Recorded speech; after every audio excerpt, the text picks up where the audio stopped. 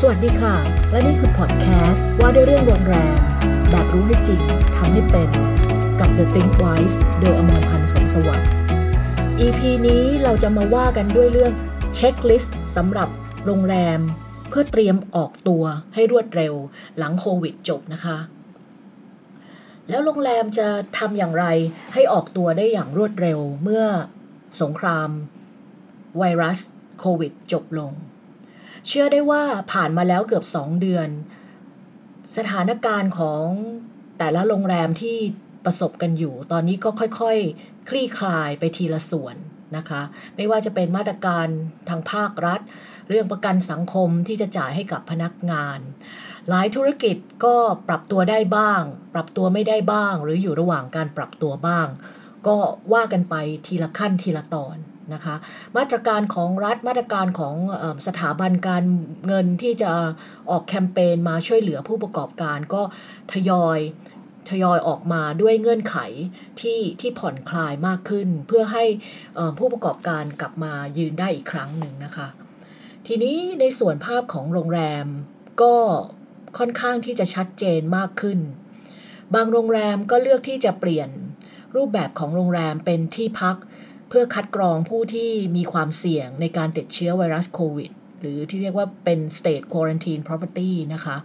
หรือถ้าเป็นโรงแรมที่พักขนาดเล็กก็อาจจะเปิดเป็นที่พักให้กับบุคลากรทางการแพทย์พยาบาลเจ้าหน้าที่โรงพยาบาลรัฐได้เข้าพักนะคะเป็นการช่วยเหลือในเรื่องการเดินทางเรื่องค่าใช้จ่ายนะคะอันนี้ก็เป็นสิ่งดีๆที่เราควรจะบอกต่อกันหรือบางโรงแรมที่ยังไม่มีประกาศจากทางผู้ว่าราชการจังหวัดให้ปิดให้บริการก็ยังคงนำเสนอแพ็กเกจการเข้าพักรายสัปดาห์รายเดือนเพื่อนำเสนอให้กับผู้ที่ยังมีกำลังจับจ่ายใช้สอยและต้องการจะกักตัวเองโดยที่ไม่รบกวนกับครอบครัวนะคะที่อยู่ที่บ้านนะคะทีนี้ถ้าเราจะมาตั้งโจทย์ว่าถ้าโควิดจบลงโรงแรมจะออกตัวให้เร็วแบบพร้อมรบทันทีเราควรจะมีเช็คลิสต์ในเรื่องอะไรบ้างนะคะเพื่อให้โรงแรมได้เตรียมตัวได้อย่างรวดเร็วนะคะก็อยากแนะนำว่ามีประมาณ 4-5 ข้อนะคะข้อแรกเลยเราต้องตั้งสมมุติฐานเพื่อนับเวลาถอยหลังกันก่อนหมายความว่าอะไรหมายความว่าให้ตั้งสมมุติฐานว่าถ้าโควิด -19 จบลงในอีกกี่เดือนข้างหน้านะคะเช่นถ้าเราตั้งว่าโควิดน่าจะจบลงในเดือนตุลาคมปีนี้ปัจจุบันเราอยู่ที่เดือนเมษายนเท่ากับว่าเราจะมีเวลาเหลืออีก5เดือนในการเตรียมงานทั้งหมดเพื่อที่จะลุกแล้วก็วิ่งต่อไปเมื่อเรารู้ว่าเรามีเวลาอีกประมาณ5เดือนเราก็เริ่มลิสต์รายการที่ต้องทำไล่ไปทีละส่วนตั้งแต่เรื่องการตลาดการขายเรื่องงานบริการ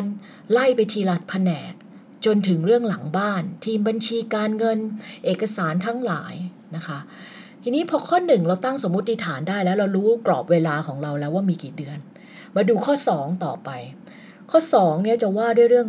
การขายกับการตลาดจริงๆเราก็เคยพูดไปในเรื่องในบทความหลายๆบทความแล้วว่าเรื่องการขายกับการตลาดเราควรจะทำอะไรนะคะแต่คราวนี้เราจะมาลงให้ลึกมากขึ้นว่าสิ่งที่เราควรจะไล่เช็คนะคะในเรื่องการขายการตลาดเพื่ออะไรเพื่อคงในเรื่องภาพลักษณ์และเรื่องการสื่อสารกับลูกค้าในช่องทางต่างๆให้ดีขึ้นมันมีข้อไหนบ้างที่เราควรจะต้องดูนะคะข้อแรกก็คือเรื่องการใช้โลโก้ที่ผ่านมาเราอาจจะไปรีวิวเลยย้อนหลังกลับไปเลยว่าวิธีการใช้โลโก้ของเราไม่ว่าเราใช้เองพนักงานเราใช้หรือเวลาเราส่งให้สื่อนำไปใช้ต่อเนี่ยมีการใช้ผิดบ่อยครั้งยังไงเราควรจะปรับคู่มือการใช้งานหรือที่เรียกว่า CI Guideline ของเราให้ชัดเจนมากขึ้นหรือเปล่าเพื่อที่ว่าเวลาส่งไฟล์โลโก้ต่อไปในอนาคตให้กับสื่อต่างๆเราแนบคำแนะนำที่ชัดเจนมากขึ้นแปลว่าอะไรการใช้งาน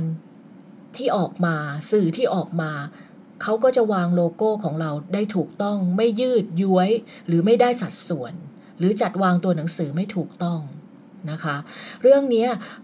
เราก็ควรจะจัดโฟลเดอร์ในเครื่องคอมพิวเตอร์เก็บไฟล์ของเราให้ถูกต้องนะคะเรื่องโลโก้ผ่านไปแล้ว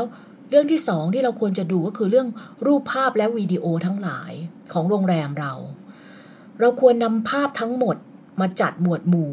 และเลือกใหม่นะคะบางโรงแรมเปิดมา10 ปีแล้วก็ยังคงใช้ภาพเดิมๆตั้งแต่ตอนเปิดในการประชาสัมพันธ์โรงแรมจริงๆแล้วช่วงนี้เป็นช่วง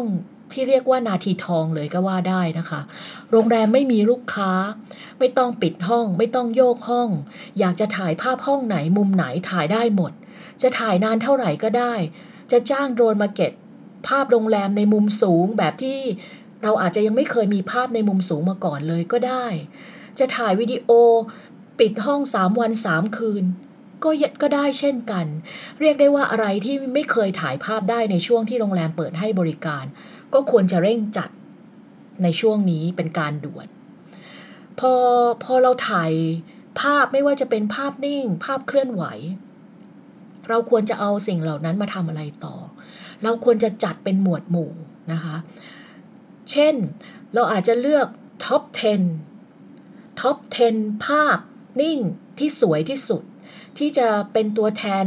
ของโรงแรมคุณได้ดีที่สุดเรียกได้ว่าเป็นเหมือนซิกเนเจอร์ช็อตหรือเป็นคีย์ช็อตของคุณเลยก็ได้เลือกมาสัก10 ภาพดูนะคะนอกจากเลือกท็อป 10 ช็อตหรือคีย์ช็อตแล้วเราควรจะทำอะไรอีกเราควรจะแยกภาพห้องพักออกมาตามประเภทห้องพักเลยนะคะดูว่าสมมุติเรามีห้องพักอยู่3 รูมไทป์เราก็แยกรูปห้องพักตามรูมไทป์เลยและเลือกภาพเด็ดๆภาพที่เห็นแล้วสวยที่สุดของแต่ละห้องมาสัก5 ภาพต่อประเภทห้องพักนะคะแล้วก็อย่าลืมควรจะมีภาพบริเวณต่างๆของโรงแรมของคุณด้วยไม่ว่าจะเป็นสนามหญ้าสวนต้นไม้มุมต่างๆสระว่ายน้ำใครมีสปาก็ถ่ายสปาใครมีร้านอาหารก็ถ่ายภาพร้านอาหารแล้วก็อย่าลืมตัวอย่างอาหารจานเด็ดจานดังของที่ร้านคุณด้วยที่สำคัญควรมีภาพเครื่องดื่มด้วยนะคะและที่ขาดไม่ได้คือภาพทีมงานพนักงานของเราในอริยบทต่างๆที่เป็นธรรมชาติก็ควรจะจัดเช่นกันภาพทุกภาพไม่ว่าจะเป็นภาพห้องพักภาพอื่นๆในโรงแรมของคุณควรจัดแยกโฟลเดอร์ออกเป็น2 โฟลเดอร์ก็คือเป็น High Resolution คือความละเอียดของภาพสูงและ Low Resolution ก็คือความละเอียดต่ำแบบใช้ดูในบนโลกออนไลน์รวมถึงรูปที่เป็นขนาดthumbnailเนลด้วยนะคะการแยกขนาดของภาพเนี่ยทำไมเราถึงควรแยกเป็นภาพละเอียดกับภาพที่ใช้ในการทำสื่อออนไลน์เพราะว่าอะไรในโลกออนไลน์เนี่ยคนดูเนี่ยต้องการโหลดรูปภาพเร็วเพราะฉะนั้นการที่เราจะเอาภาพที่มีความละเอียดสูงมาใส่บนโลกออนไลน์มันจะยิ่งทำให้กว่าลูกค้าจะเห็นภาพโรงแรมของคุณเนี่ยมันช้าลงเพราะฉะนั้นเพื่อความสะดวกเนี่ยคุณควรแยกโฟลเดอร์เป็นแบบความละเอียดของภาพสูงและความละเอียดของภาพต่ำก็คือที่ใช้บนโลกออนไลน์และอย่าลืมอีกส่วนหนึ่งก็คืออะไรคือภาพที่เรา OTA หรือ Online Travel Agent เขาต้องการใช้นะคะไม่ว่าจะ booking.com Agoda Expedia หรือ OTA รายไหนก็ตามสเปคของรูปภาพขนาดของรูปภาพที่แต่ละ OTA ต้องการเนี่ยก็แตกต่างกันภาพตำแหน่งที่วางบนหน้าเพจของเราบน OTA เนี่ยเขาก็มีข้อกำหนดที่แตกต่างกัน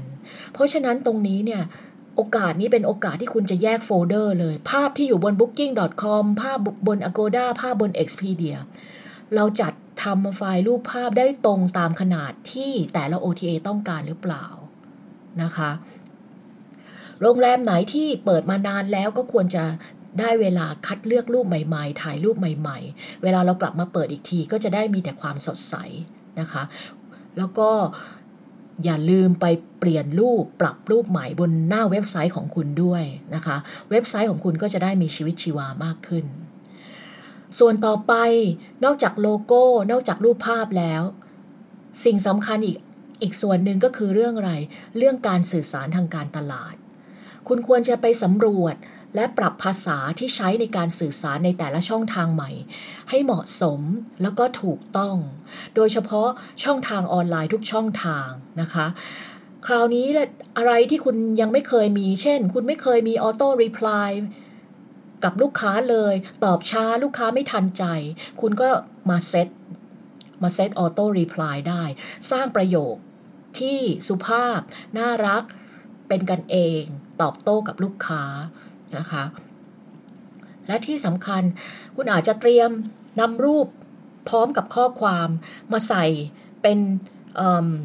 ข้อมูลที่เก็บในโทรศัพท์ในเครื่องคอมพิวเตอร์แล้วก็พร้อมที่จะใช้เช่นอะไรเช่นถ้าลูกค้าถามว่าห้องพูลสวีทของคุณเป็นอย่างไรบ้างคะคุณพร้อมที่จะส่งออกไปเลยว่าพูลสวีทหน้าตาเป็นแบบนี้พร้อมคำอธิบายแล้วก็ออฟเฟอร์ทั้งหลายที่คุณมีแพ็กเกจที่คุณมีสำหรับห้องพักแต่ละห้องพักนะคะสิ่งที่อยากจะแนะนำเรียกว่าเป็นข้อ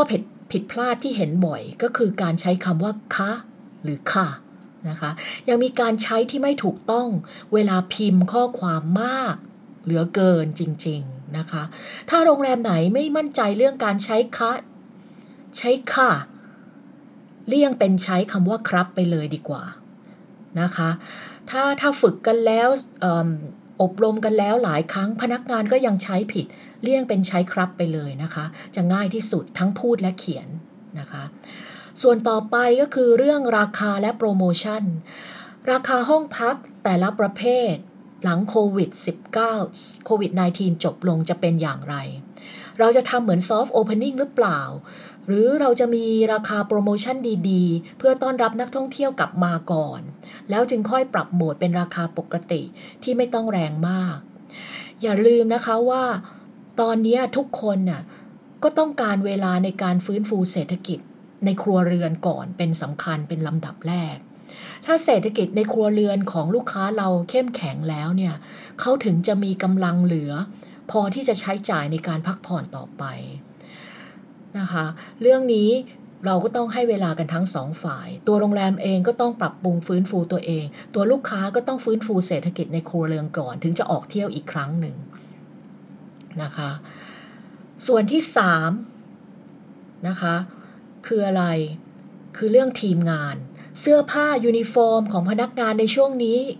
เป็นอย่างไรเป็นโอกาสดีที่เราจะทำความสะอาดปะซ่อมนับจำนวนหรือเราต้องมีการสั่งเพิ่มเพื่อให้เพียงพอกับพนักงานที่จะกลับเข้ามาทำงานอีกครั้งนะคะควรจะนับจำนวนเช็คความต้องการเพื่อจะได้สั่งเพิ่มให้มีสต็อกเพียงพอในอนาคตนะคะเครื่องมือเครื่องใช้ในการทำงานไล่แต่ละแผนกเลยว่าอุปกรณ์ทำงานครบขาดเหลืออะไรต้องสั่งอะไรเพิ่มนะคะอย่าลืมว่าเวลาเมื่อโควิดจบลงทุกคนเร่งเปิดโรงแรมร้านค้าเหล่านี้จะมีลูกค้ามากกว่าปกติเพราะฉะนั้นอุปกรณ์ทั้งหลายที่เราจำเป็นต้องสั่งซื้ออาจต้องใช้เวลานานกว่าเราจะได้ของเพราะฉะนั้นลิสต์รายการแต่เนิ่นเพื่อที่จะได้สั่งซื้อแต่เนิ่นนะคะจะเห็นได้ว่าถ้า